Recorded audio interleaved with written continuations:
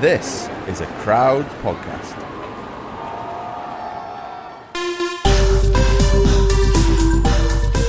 Hello, I'm Geraint Thomas. And I'm Tom Fordyce. And you've just entered the Geraint Thomas Cycling Club. Brought to you by Zwift, the indoor cycling app where everyone from rookies to pros finds their fun.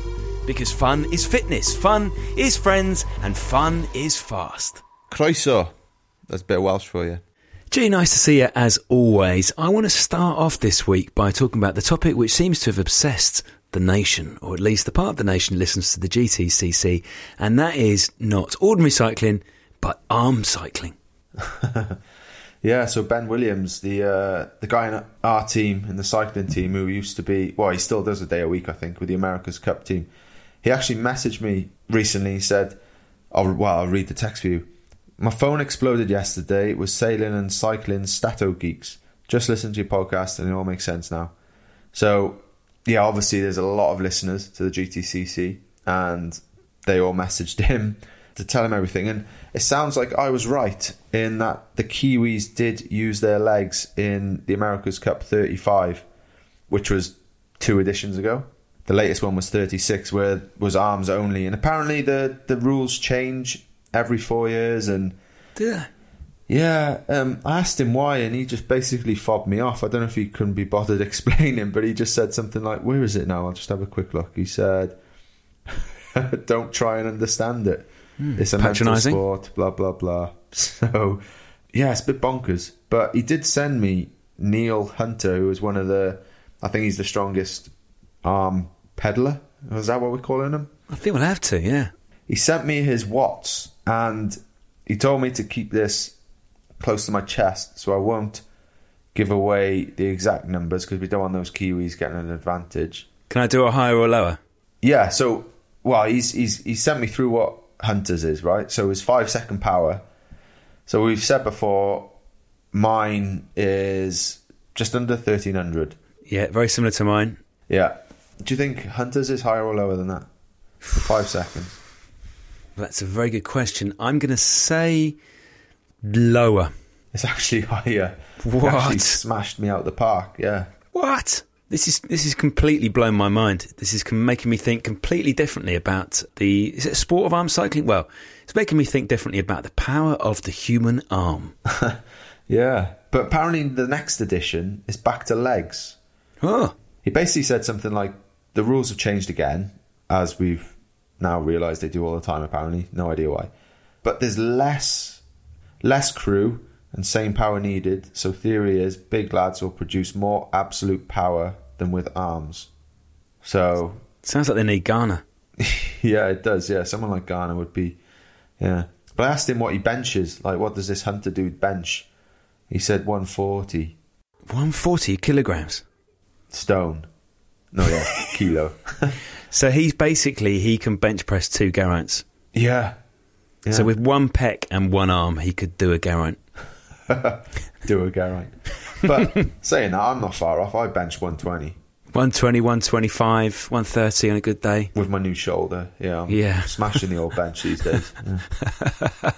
But maybe we should get this Hunter dude on. Sorry, I think we should. Calling him Hunter, but Neil Hunter his name is. So maybe we should try and get him on and get some real perspective. Yeah, definitely. Let's do it maybe as a cheeky little bonus episode. We'll get him on.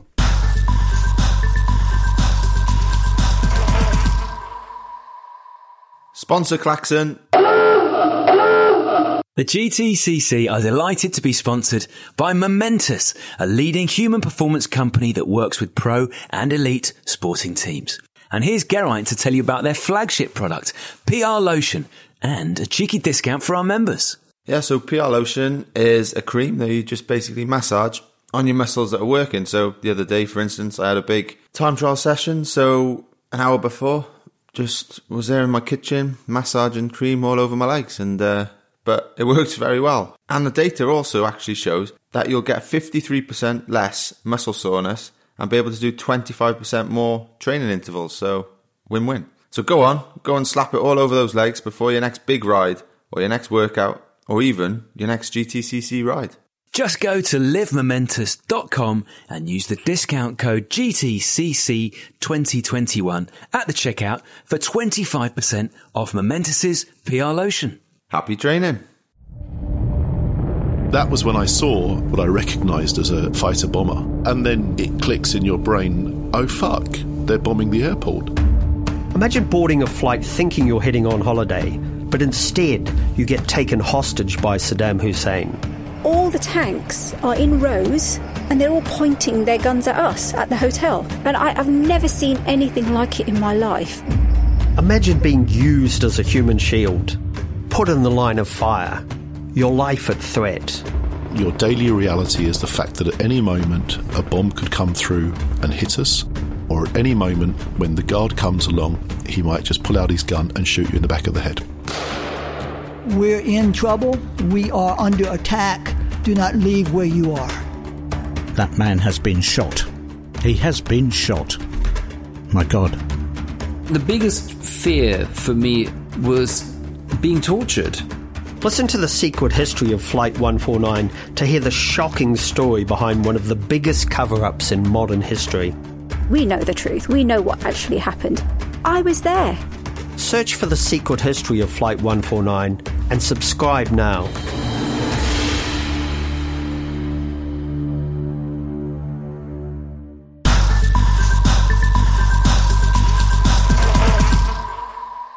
Today's guest, Tom, is one of the most talented young riders in the world, I reckon. She's Junior World Road Race Champion, pretty handy over time trials as well, and has also just recently won the Cyclocross World, so it's pretty good timing actually to get her on. Also, I don't want to sound like one of those old blokes in the pub, but I used to race with her dad, which does make me feel pretty old actually. He won Paris-Roubaix. Also, her mum competed in the Commie Games, I think Kuala Lumpur, road race, points race, and her big sister Eleanor is also a top young rider, so pretty, well, very handy cycling family. So welcome to the GTCC, Zoe Backstead. Hi, thanks for having me. Did I leave out any other big things you've done? Obviously Euros on the track, you've won quite a few golds as well. I've also got 2 European Youth Olympic medals, gold medals. I won them in 2019 in Baku. Other than that, I think you got everything. Sweet. Well, that's not bad for for how old are you? 19 now? 18? 17. Oh, blimey, Charlie. Okay. Well, yeah, doing pretty well then. Doing pretty well. Not too bad. Not too bad. How was it work with your parents? Obviously, you know, Magnus Backstead, your dad who's won Paris-Roubaix, won stages of the Tour de France. You know, your mum's also been very successful. So how was that? I mean, I speak to Dad about certain things going into some races. He helps me if he knows parts of the course and things like that. And he's very good at helping me understand the race and going through tactics and everything like that. My mum's a top chef. She is the best at pre-race food. She's the best at that. But I've got to give a bit more credit to her. She is pretty good at everything. But yeah, I kind of, at the moment in the cross season, I have people from my team that help me understand the course, understand tyre pressures, tyre choices and things like that. But on the road, I kind of like to go into it a little bit on my own and just understand the race if I'm riding it for the first time and everything like that. So I speak to them when I need to speak to them, but if I don't need to speak to them, I won't. And like if I go to, let's say, Worlds, they send me a message beforehand and say, good luck, we're rooting for you, everything like that. But just trying to stay on my own with my team and just focus on the racing. Yeah, so they kind of leave you to it then. They're not like Tom, who down the park is there shouting at his 7-year-old kids, come on! You've seen the videos, G. You know what I do. So Zoe, G has taken the mickey out of me in the past because having spoken to a number of elite sports people about what helped them when they were kids, everyone seems to say that pushy parents are a bad thing and that you should just make sure your kids enjoy it. So G's seen the videos where my boys are going off for an under-8 cyclocross race and everyone's shouting. You can just hear me going, have fun! No, I agree. Have fun. The one thing I say to everyone is if I have fun, I do well. So as long as you have fun, it's okay.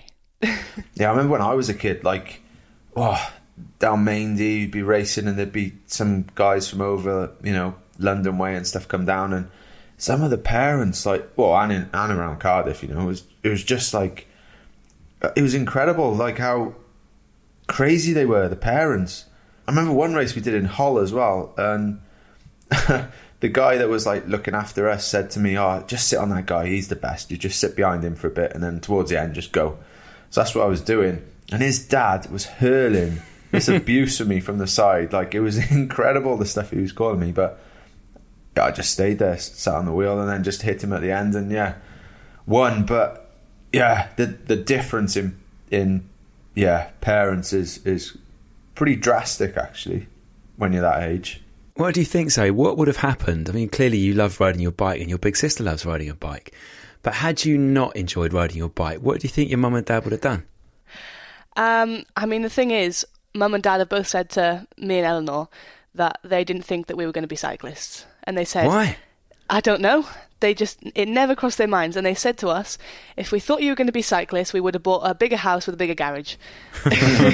Because our bikes now take over our living room. So that's not great. But no, they didn't think that we were going to be cyclists. And for a long time, I think until I was maybe first year under 12s, I was doing netball, tennis, athletics, cycling, cross-country in school, all at the same time. So my week was so busy. But if I look back at it now, if I wasn't a cyclist, I'd probably be playing tennis. And they were willing to support me in that. So, but yeah, it didn't really work out very well.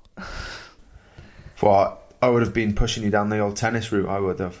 It's good money for tennis, isn't it? Yeah. Well, not just the money, but with Max now, when I think of him, like, it's just like when you're actually doing it, you don't get too stressed, or, you know, crashes happen, whatever, you know how you feel and this and that. But yeah, for my wife or like my mum, like, oh man, I'm sure my mum's going grey before her ears, like, because it must be stressful seeing like Max hasn't raced yet, but if he was to race, and just the crashes and stuff is it's crazy, and it must be hard to watch. Yeah, I mean, obviously Eleanor's had some big crashes, broken a fair few bones, but for my mum it's more looking at the cyclocross courses and watching me go down some descents like Namur. That's quite a big one for, let's say, sketchy downhills. And she was watching the racing. I watched racing the junior race there, so she couldn't watch me racing, but watched the elite race afterwards and messaged me and was like, I don't know how you did that. That was chaos, wasn't it? Oh, absolute carnage, but it's probably one of the best races of the year if they've got spectators there. But yeah, for her, it's when she can't see me racing on TV, it's knowing that I've not crashed and hurt myself or something like that. That part, I think she's going a little bit grey for that, which she'll kill me for saying, but she always says it to me and Elle that whenever we're doing big races, she always gets really nervous for us. Thinking about nerves, did you get nervous before the Worlds in Fayetteville the other weekend? According to my coach, I was very nervous. I don't really realise it, but when I go nervous, I either go really quiet or I talk a lot. And she was like, you were talking at people at dinner the night before. So I did get nervous, and I mean, I didn't exactly eat much for breakfast before my race, but I think I managed it pretty well. Another race I was nervous for this year was Namur World Cup. That one, I don't know what it was. I think it was my second junior World Cup, and I was sat there the night before, and I was absolutely petrified. Like, I did not speak to anyone for the whole morning other than my dad. That was it. And I go into the race, and everything just worked out fine, and I was like, oh, I didn't need to be nervous for that. But, yeah. Yeah, I was going to say, you might get nervous, but the results still come. And as Steve Peters would always tell us, it's good to be nervous. It's your body getting ready, you know, to get out there and fight. The anticipation is just making sure that they don't overcome, you know, and you actually start crumbling with it. But obviously you don't, so that's a very good sign. And just one other thing, just on nerves as well. Like, one thing that always helped me was when you get onto that start line, you just know, right, I've done everything that I can. I've done, you know, trained well, ate well, I'm prepared as best as possible. Race now, get stuck in. I'm not going to go out and try to fail, but if something happens, you know, a bad thing happens, and so be it. You know, that's what happens. And that's always worked with me. So yeah, but it sounds like you're able to deal with those nerves pretty well, seeing that you've won about 40 gold medals already, and you're only 17. So, out of all those events, though, so you've obviously won medals on the track, road, cyclocross, time trial. A favourite discipline? Yeah. Cyclocross, 100%. Really? Right. Yeah, 100%. I said there's something about racing in a cold, wet, muddy, rainy field in the middle of winter that just puts a smile on my face, you know? So yeah, I mean, I love road racing as well, and I love to train mountain bike, but cyclocross is straight up my favourite discipline, yeah. See, it's a funny one because some road riders, G, are put off by all those things, aren't they? They're put off by the mud and the mayhem and the mess and the fact you've got to run sometimes as well. Yeah, I think with cyclocross, though, you obviously expect it, and it's only an hour.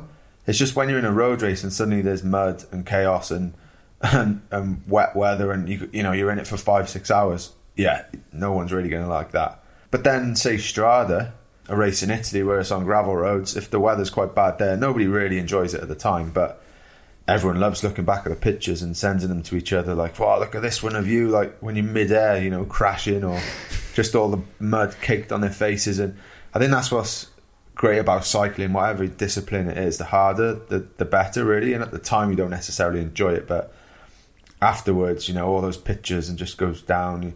Like everyone always harps back to even San Remo when it snowed. There were some big iconic pictures from that, and back in the day when guys are just terrible conditions and stuff, and that's the challenge of it all as well. I think every professional bike rider is pretty weird in that regard. They're just the harder the better almost. How were the Worlds then for you, Zoe? Because that course, when I was watching on TV, the course almost looked like, well, it looked nothing like the courses that if you ride cross in the UK, that you get used to with the mud and the wind and the rain. It would almost look quite summery, like the course looked quite dry and the grass was quite bleached, wasn't it? Yeah, so I went out on course practice on Friday, and from Friday afternoon, I think I did course practice at 11, which is when I raced as well, so that the conditions would be roughly the same, with temperature drop and everything overnight. And the main descent was probably about twice as hard the day before, because it was like so much more slippery and there was so much more mud. But it was weird because I went out on course practice on Saturday morning. I think I was on the course for 9, and the ground, every part of the ground was completely frozen. And I go out and I was so much more confident when it was frozen on the ground. I have no clue why, absolutely no idea. But it made it really, really fast because it was so dry. But the descent, it felt so much grippier. It was really, really weird. I can't describe it. But yeah, it's like the complete opposite to any Belgian cross course, if I'm going to be honest. The only one that it is kind of similar to is the one in Czech Republic, the first Junior World Cup of this season. Did you win that as well? Yeah, I did. Of course. That was my first and only race in Europeans kit. So yeah, went out and won that. But yeah, it was amazing. It was such a cool course. It suited me really well. The descent was nice. The climb was not too long, but not too short, and I could stay at the saddle for almost all of it. And we saw that on the first lap. I kind of went full gas and dropped some people, but yeah. And then there was loads of power sections, and it wasn't too technical, and literally everything suited me, so it was perfect. Yeah, he did a pretty decent job. I think he demolished is probably a word that comes to mind, the field. So yeah, good job there. But when it comes to sort of specialising, if you will ever specialise, cyclocross would be a hard one to specialise at. So in the summer, would you be a road, track, and then dabble in the cyclocross, mountain bike? So if I see myself now, it'll be cross in the winter as my main focus. I feel like you kind of have to do road racing in the summer, or at least long training camps, because you see in Vos, Sharon Van Anrooy, Lucinda, they're so much stronger this season because they've done road racing over the summer. And it's definitely I need to do road racing. Plus I really enjoy it. So road racing and cross is where I want to be. I would say mountain bike, but it's really hard to combine 3 disciplines at once. and get enough rest to be able to go through the whole cross season and finish the road season. So road and cross, it's where I'm at. Nice combination. That's worked for a few a few guys recently as well, so I'm sure you'll smash that anyway. Do you think it helped where you grew up, Zoe? Because you're in a good place to do a little bit of all of that, aren't you? Yeah, I mean, at home it's not, like where I live, there's not many great places for cross training, but there's a fair few places where they do races, and obviously I did a load of the Welsh League when I was younger, and I got to experience a lot of crosses then. And then I made my way up into the National Series and started doing some races there, and then took my first trip over to Belgium, and from then on I was like, yeah, cyclocross, it's so much fun, and the atmosphere out here, it's like 10 times better than being in the UK. And I mean, racing in the UK is great because it's your home race, but racing in Belgium, you have so many spectators and the courses are just crazy stupid. But yeah, also at home it's good for road riding. I've got the Bulch, I've got the Regos, Penderyn Moors, I've got all of those roads over there that I can get a good ride on. I'm riding by the coast, absolutely love it, and it's really nice, especially when it's sunny at home. The sun just helps everything. So yeah, growing up it was alright. It was great. I got to train with Dad, I get to train with Elle, I get to train with Mum if she comes out. But yeah, at the moment Belgium is where I need to be. So when you mentioned Regos and Bulch, that was the first race I did with your dad actually, so ask him how it went when this pod's over.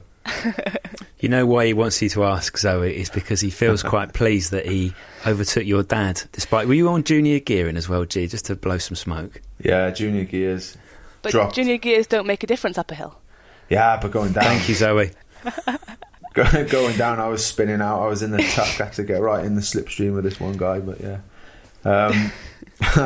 Yeah, good times. Talking about family again, still. As we said, Eleanor is a very handy bike rider in her own right. Must be a big rivalry there? Or is it more kind of helping each other out for now because you're not really racing against each other? But yeah, I mean, when we were a bit younger and we were still under 14 and 16, I'd say there was a little bit, but not much rivalry. Like, we both have respect for each other, and we know that we're both good at different things. Like, I specialise in cross, she specialises on the road and time trial now. Like, we do two completely different things, but when we race together, when we train together, we're like the same person. It's like I can go out for 3, 4, 5 hour ride with her, and we'll just sit at the exact same pace, and everything just works out perfectly. But I mean, I've done national Madison champs with her twice, I want to say.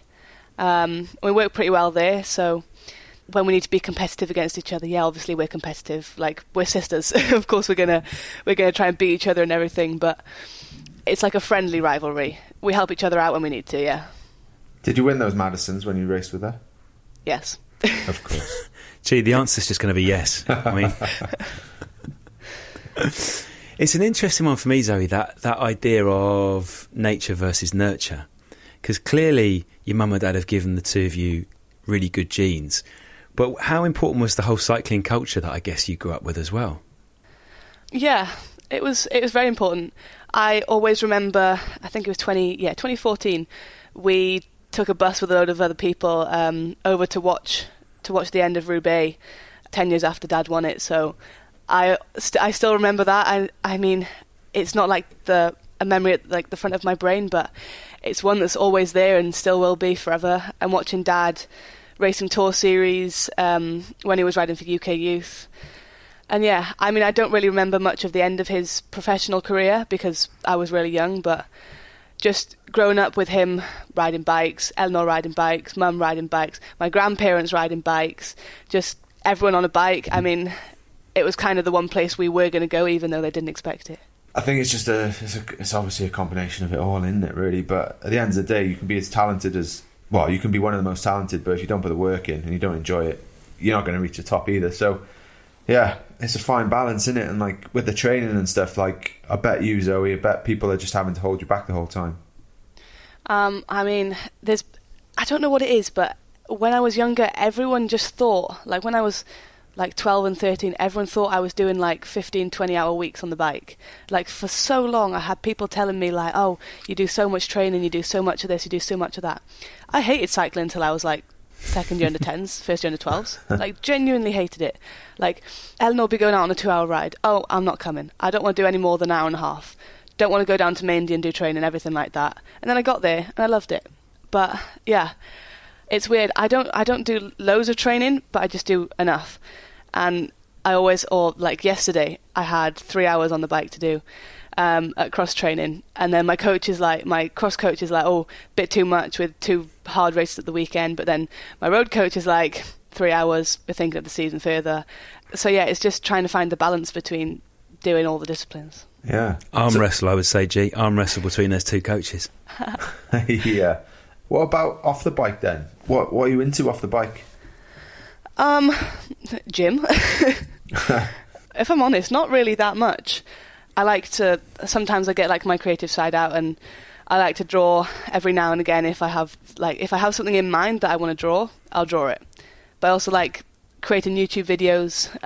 I've got a couple out on YouTube. Not that many. I've not done that many over the winter because it was just quite stressful being at all the races and being a bit of a bigger name now. A lot of people know me, and I'm getting asked for pictures before the start, like signatures and everything like that. So it all got a little bit too much, but I've got a creative side to me. So yeah, bit of drawing, bit of YouTube, bit of everything like that, and then that's all there really is. What about the whole, obviously you're young, 17 as we said, so officially not old enough to drink, but, you know, we've all been there. We've all been 17. It sounds like you're a bit too busy, though, for that side of things. Yeah, I've not really tried alcohol before. Like, I have, but I haven't. I've had a little bit of champagne after Road Worlds. The hotel we were at gave us a bottle of champagne, and we split it between the 5 of us. And then after Cross Worlds, I had probably less than 100 ml in the bottom of a glass, and that's, if I'm honest, that's all I've ever had. Very similar to G. Yeah.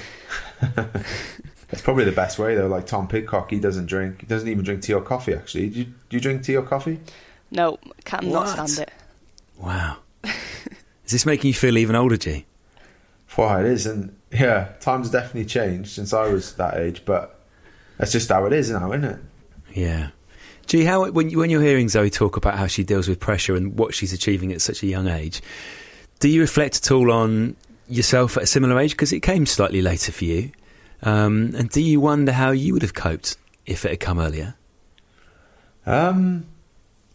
Well, I was pretty handy at 17, actually, Tom. I won a few races, but I certainly didn't win all the world and European titles that Zoe's been winning. But I think it's one of those, like, for me, you just crack on with it almost. That side of things never really affected me. And then if it did interviews, I was always said it how it was, really. Like, I've said it in the past, though, you can control the amount, how honest you are. For instance, like, you can still give an honest answer, but you just give a very brief answer. You don't tell the whole story. So sometimes you might just tell 20% of it rather than 100%. But yeah, it's just something I've kind of enjoyed it as well, though. You know, it's nice when people ask you for your autograph or whatever, especially when you're young. You know, especially at those cross races, like as we've heard before, the fans in Belgium and Holland are just absolutely mad for cyclocross. Like, proper anoraks, you know, they just love it, know everything about it, like, bit nerdy, but it's a great sort of environment. And yeah, when people are asking you for autographs, pictures, you do feel good. And I think Zoe will be fine because she's from Wales, and most people from Wales, you know, just it doesn't affect them too much. Does that sound true, Zoe? Yeah. It's about right. We're Welsh. We're hard. It's fine. It's just one of those, like, if you go back to Wales and you're a bit sort of like, oh, I'm the man, or, you know, I'm the main person, you soon get brought down a peg or two. How do you find it now, Zoe? Now, with all your success, there will be some of the riders that you grew up idolising or admiring. There'll be some of those riders now looking back and thinking, of you as a potential threat in the future? Well, I mean, I said this to someone the other day, but my main idol, my hero is Vos. And I'm lining up on her on the start line. I can remember, I think it was 3 years ago, I interviewed her in Zolder, and I look back at that and I go, I'm racing against you now. Like, it's crazy. And I was on the start line actually it was Zolder this year, and Celine Alvarado was on the start line next to me, and she was like, oh, congrats for Worlds, Road Worlds, that was a great race. And I just stood there, I was like, that is so cool, because I've looked up to her for the last year, and she was world champ in 2020. And yeah, it's like some of the people that I've looked up to, I'm now racing with, and I cannot get my mind around it. I remember that same feeling back in 2003. The Worlds were in Hamilton, and the Road Worlds in Canada, and Junior and 23 and Elite were all in the same week and stuff. So we're doing a lap of the course to, just to, see it. And was riding with our elite riders. So it was like, who was Charlie Wegelius and Dave Miller. I think Hammond was the other guy. But I was next to Charlie anyway, and we're riding up this climb. And Paolo Bettini rides past, who 2003, I don't think he had won the Olympics by then, but he was still a huge rider. He'd won all these races. Just rides past, ciao Charlie, and I was just like, and then Charlie's speaking Italian with him and stuff, and I was just there like, oh my god, Charlie knows Bettini, like he's a friend of his, and they're just talking, and yeah, and then remembered like all the pros eating pasta in the morning of the race, and just being there like on the next table, just like, oh my god, they're eating pasta at like 8 o'clock in the morning, what are they doing? But yeah, it's mad how suddenly you're in around those people. And I remember my first pro race in Germany, Jan Ullrich was there riding behind him and just looking at his legs being like, holy shit, they are just like ridiculous. Basso was there as well. He was scared to even like ride too near them in case something happened, and he took them out. So yeah, I definitely know that feeling, what you're talking about there. Yeah, that was me in the first couple of races this season. I was getting up towards the front, and I'm seeing like Sanne-Cant, Lucinda, and I'm like, don't want to go near them, because they're them and I'm me. And Dad goes to me, so you're going to have to be a bit more aggressive. Like, you've made your way into the top 15. If they're like 15th place and you're 15th place, then you have the right to like fight against them and try and fight for positions. But like the first few races, I literally would not go near them, and I was so scared to just I was following the lines, but I was just scared that I was going to knock them off or something like that and ruin their race. But I'm a bit more aggressive with them now. Yeah, get the elbows out. Yeah, big time. I remember that. I was riding next to Cloden once, and like my left hand like touched his hip. Like I was on my hoods and my handlebars on my brake levers and touched his hip, and he turned around and he was like, hey, those, and pointed at my brakes, he's like, use them. You don't have to touch me. I was like, oh, bloody hell, okay. 5 minutes later then, it was boiling hot. Let's pour some water on my head. He's behind me. He gets covered in all this water as well. Oh, he wasn't happy. Stupid German. So do you look at some of those women who have been at the top of the sport, certainly in cyclocross, people like Marianne Vos or Lucinda Brandt, do you study them still and try and borrow little things they do, whether it's the racing line in a race or whether it's the prep or how they are before the race?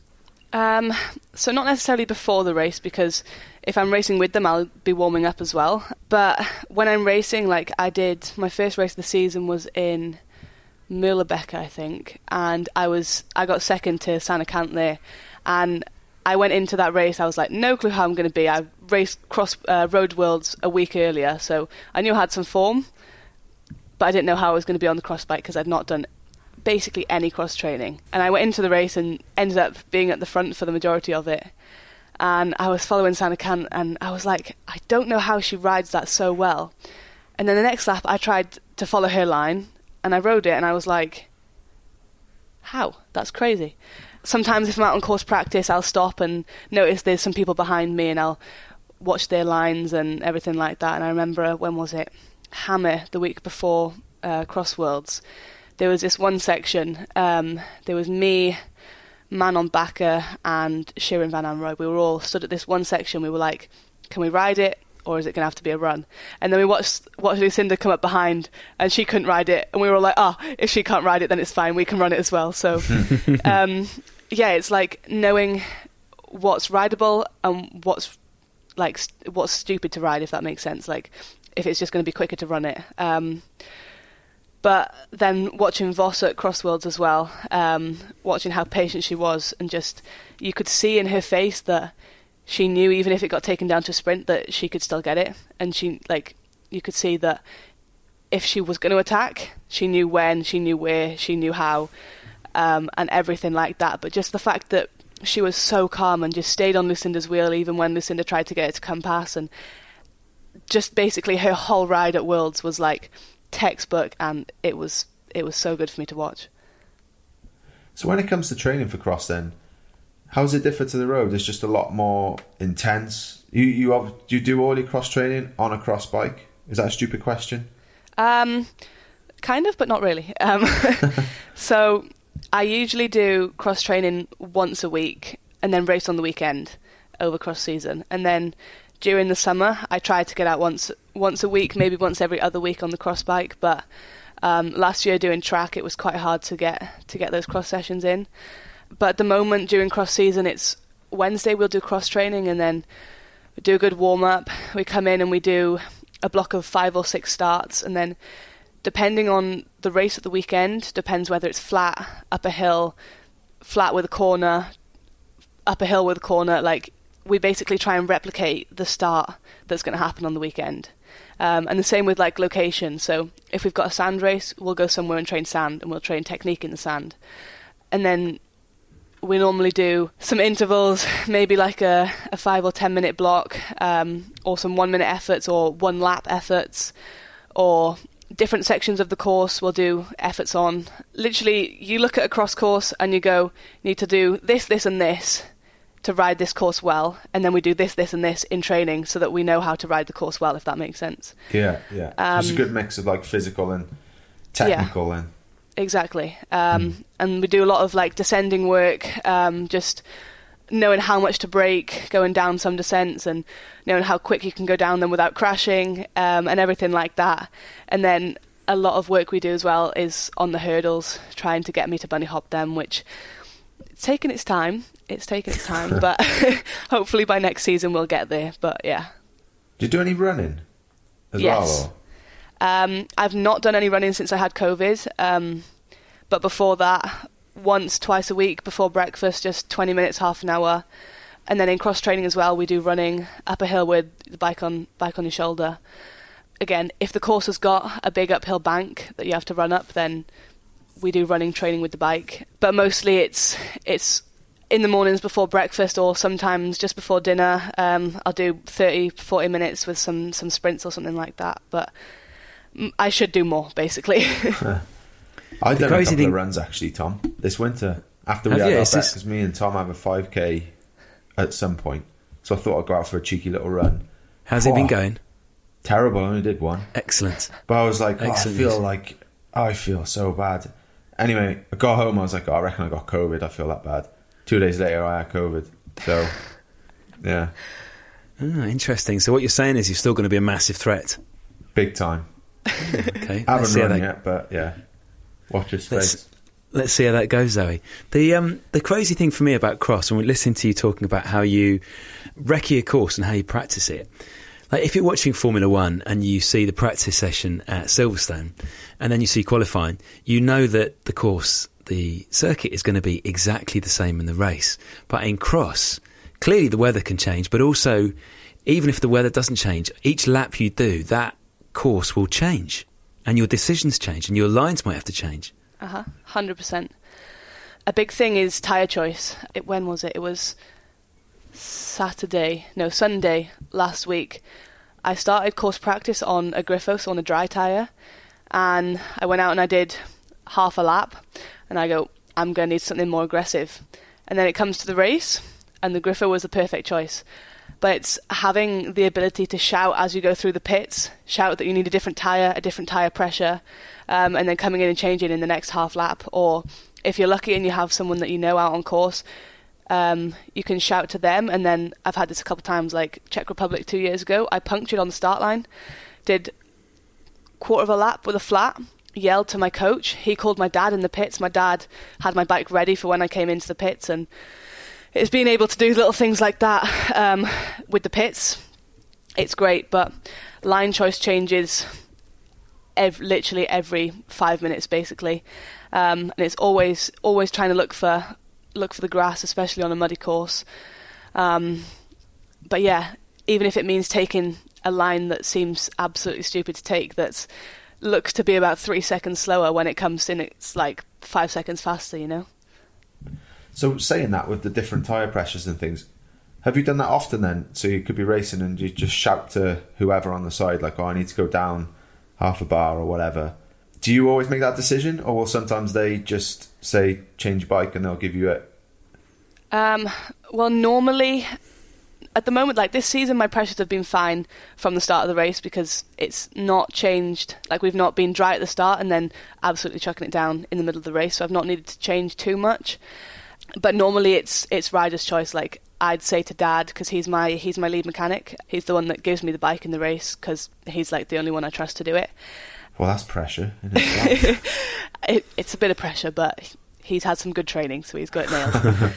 But yeah, it's like I'll shout to him, changing to a Limas, and then I come in the next half lap and my bike's there ready to go with the right pressures. And if he knows I'm changing to a more aggressive tyre or a less aggressive tyre, he's usually pretty on it with how much the pressure needs to change, depending on the conditions, basically. Gee, I'm feeling slightly smug here, because when Zoe's talking about these different tyres, I know exactly what tyres she's talking about, because they make no difference when I finish 3/4 of the way down a field in a race in the northwest of England, but I'm at least familiar with them. Yeah, I have absolutely no idea, but they sound good tyres. Exactly. Top. So what's the plan for the rest of this year, Zoe? It's obviously started off in the best possible fashion. What else have you got your target locked on? Next Saturday is St Nicholas, and next Sunday is Osmala, and that is the last one of the cross season. Then there's a bit of a party post-cross season. It's tradition. So I'll go to that. Juice. Apple and orange juice on tap. Oh yeah, exactly. Maybe a can of Coke. And then I'll hit off season, maybe go on a holiday somewhere, and then training camp, get myself back into it, and then first race of the season will be Ghent-Wevelgem, the junior one, which does not end in Wevelgem at all. It's nowhere near it, but anyway, it's crazy. And then the main goal is just Time Trial Worlds. It's the one I don't have and the one I want to get, so I think the course in Australia suits me a fair bit. I've seen it, and there's a lot more corners than there was this year, and it's a bit hillier, but I think if I've got the training right and I've got the right legs for it, then fingers crossed. Great. Well, I think, hopefully I might be down there with you in Oz. I'm not sure, but good luck with that, and good luck with everything before that as well. I'm sure you'll be fine. Something we'll tells see. me. Yeah. Zoe, thanks so much for joining us on the GTCC. We've been trying to get you on for a while, but I think actually with your World Championship cross performance in January, actually the timing's worked out pretty well, so thanks for coming on. Thank you for having me, I appreciate it. Yeah, thank you, and say hello to your dad and ask him about Balkan Rigos. I will do. Nice one. Right, Tom, while you and producer Lou are slaving away on your turbos, I thought we'd chat to some more GTCC members on why they use Zwift and see if they can give you some tips. Have a listen to this advice from Matt. Hi, my name's Matt, and I started using Zwift in 2017 after rather recklessly entering the Étape de Tour without actually owning a road bike at the time. After buying myself a bike, I spent the first few winter months using Zwift and learning about FTP, cadence, watts per kilo, and my story with cycling really starts there. Bit foolishly, I've entered the 2022 edition of the Étape de Tour, and the route this year is bigger than anything I've ever done. So I'm using features of Zwift that I haven't really used before. Obviously, there's the GTCC group rides that are a great way to push myself that little bit harder than I normally might. But I've also found the Étape de Tour training plan in the Zwift workouts. So here's hoping that the winter miles means summer smiles. Ah, very nice. And if you fancy joining me, Geraint, producer Lou and Adrian on Zwift, just go to Zwift.com to start your free trial. Chairman Tom, I hear we've got something special for our members. Yeah, we have indeed, Geraint. We've only gone and partnered up with the best bike insurance out there, Lacquer Insurance. And when any of our GTCC members takes out insurance with Lacquer, they will get an exclusive Geraint Thomas Cycling Club sweatshirt. Right, OK then, Tom. So why are Lacquer so good? Well, Lacquer's collective cover is made especially for cyclists, for life on and off the bike. People just like our honorary GTCC president, Mike Carr. Have a listen to this. I signed up with Lacquer a few months ago. My bike was insured on my contents, which was costing me a fortune. So I went with Lacquer, really great model. And a couple of months later, my wonderful Carbon Canyon was stolen. They broke through my side gate and into my locked bike shed. Took the bike, which was soul-destroying, but I had a police report, police number, and a couple of photos, which I sent straight off to Lacquer. Literally 3 or 4 days later, the money was in my bank account and I was off new bike shopping, so it was a great service. So if you fancy getting insured with Lacquer and fancy a free GTCC sweatshirt in the process, just head over to www.lacquer.co and sign up using the code GTCC. Enjoy.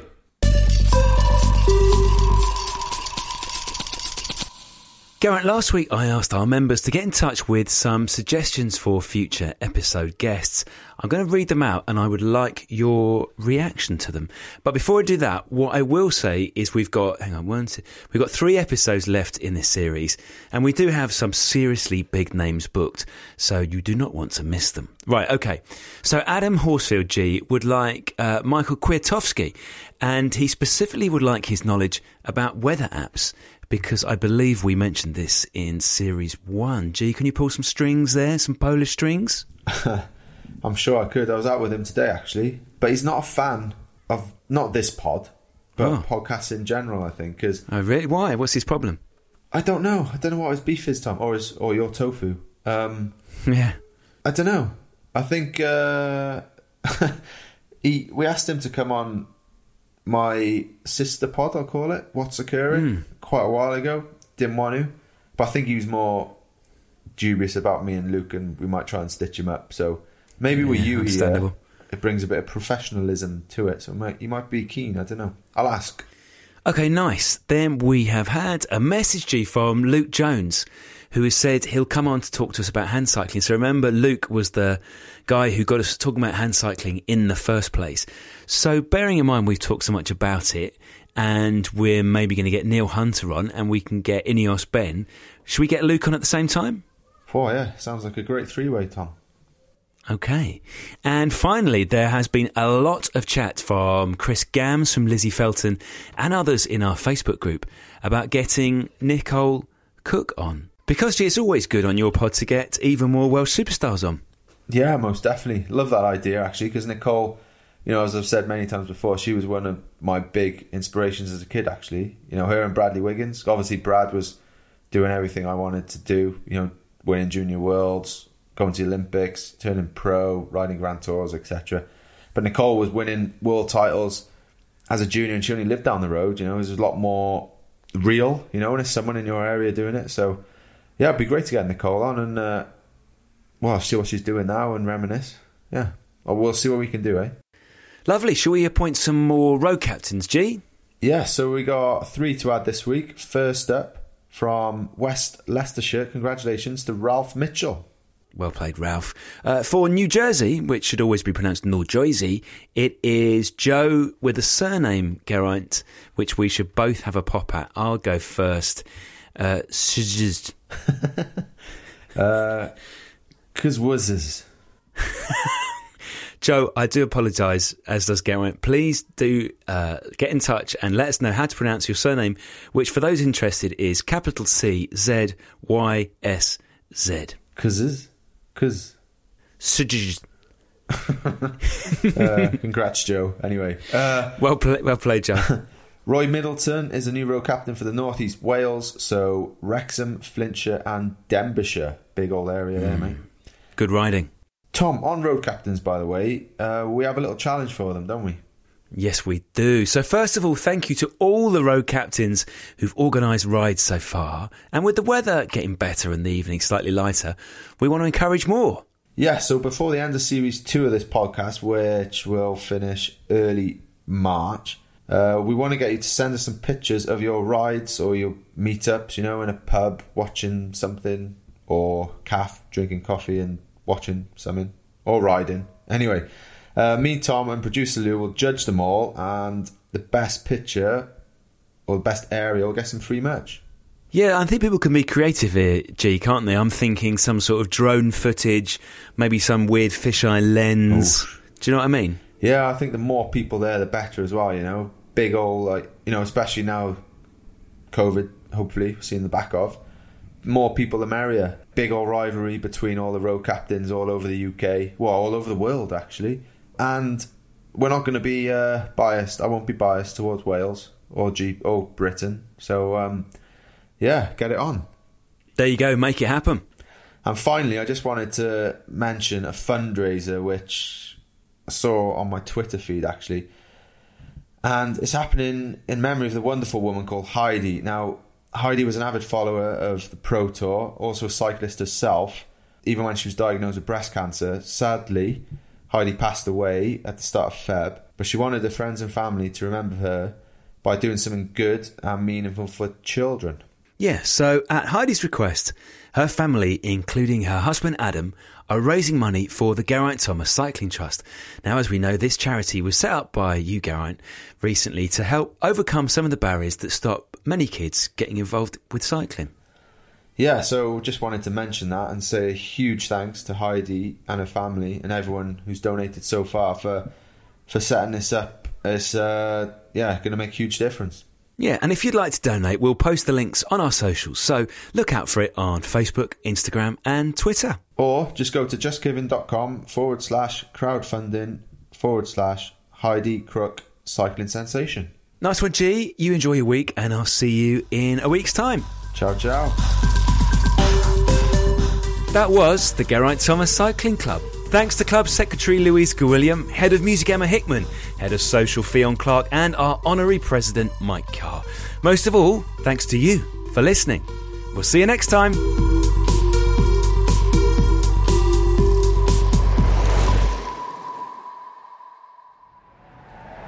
Crowd Network, a place where you belong.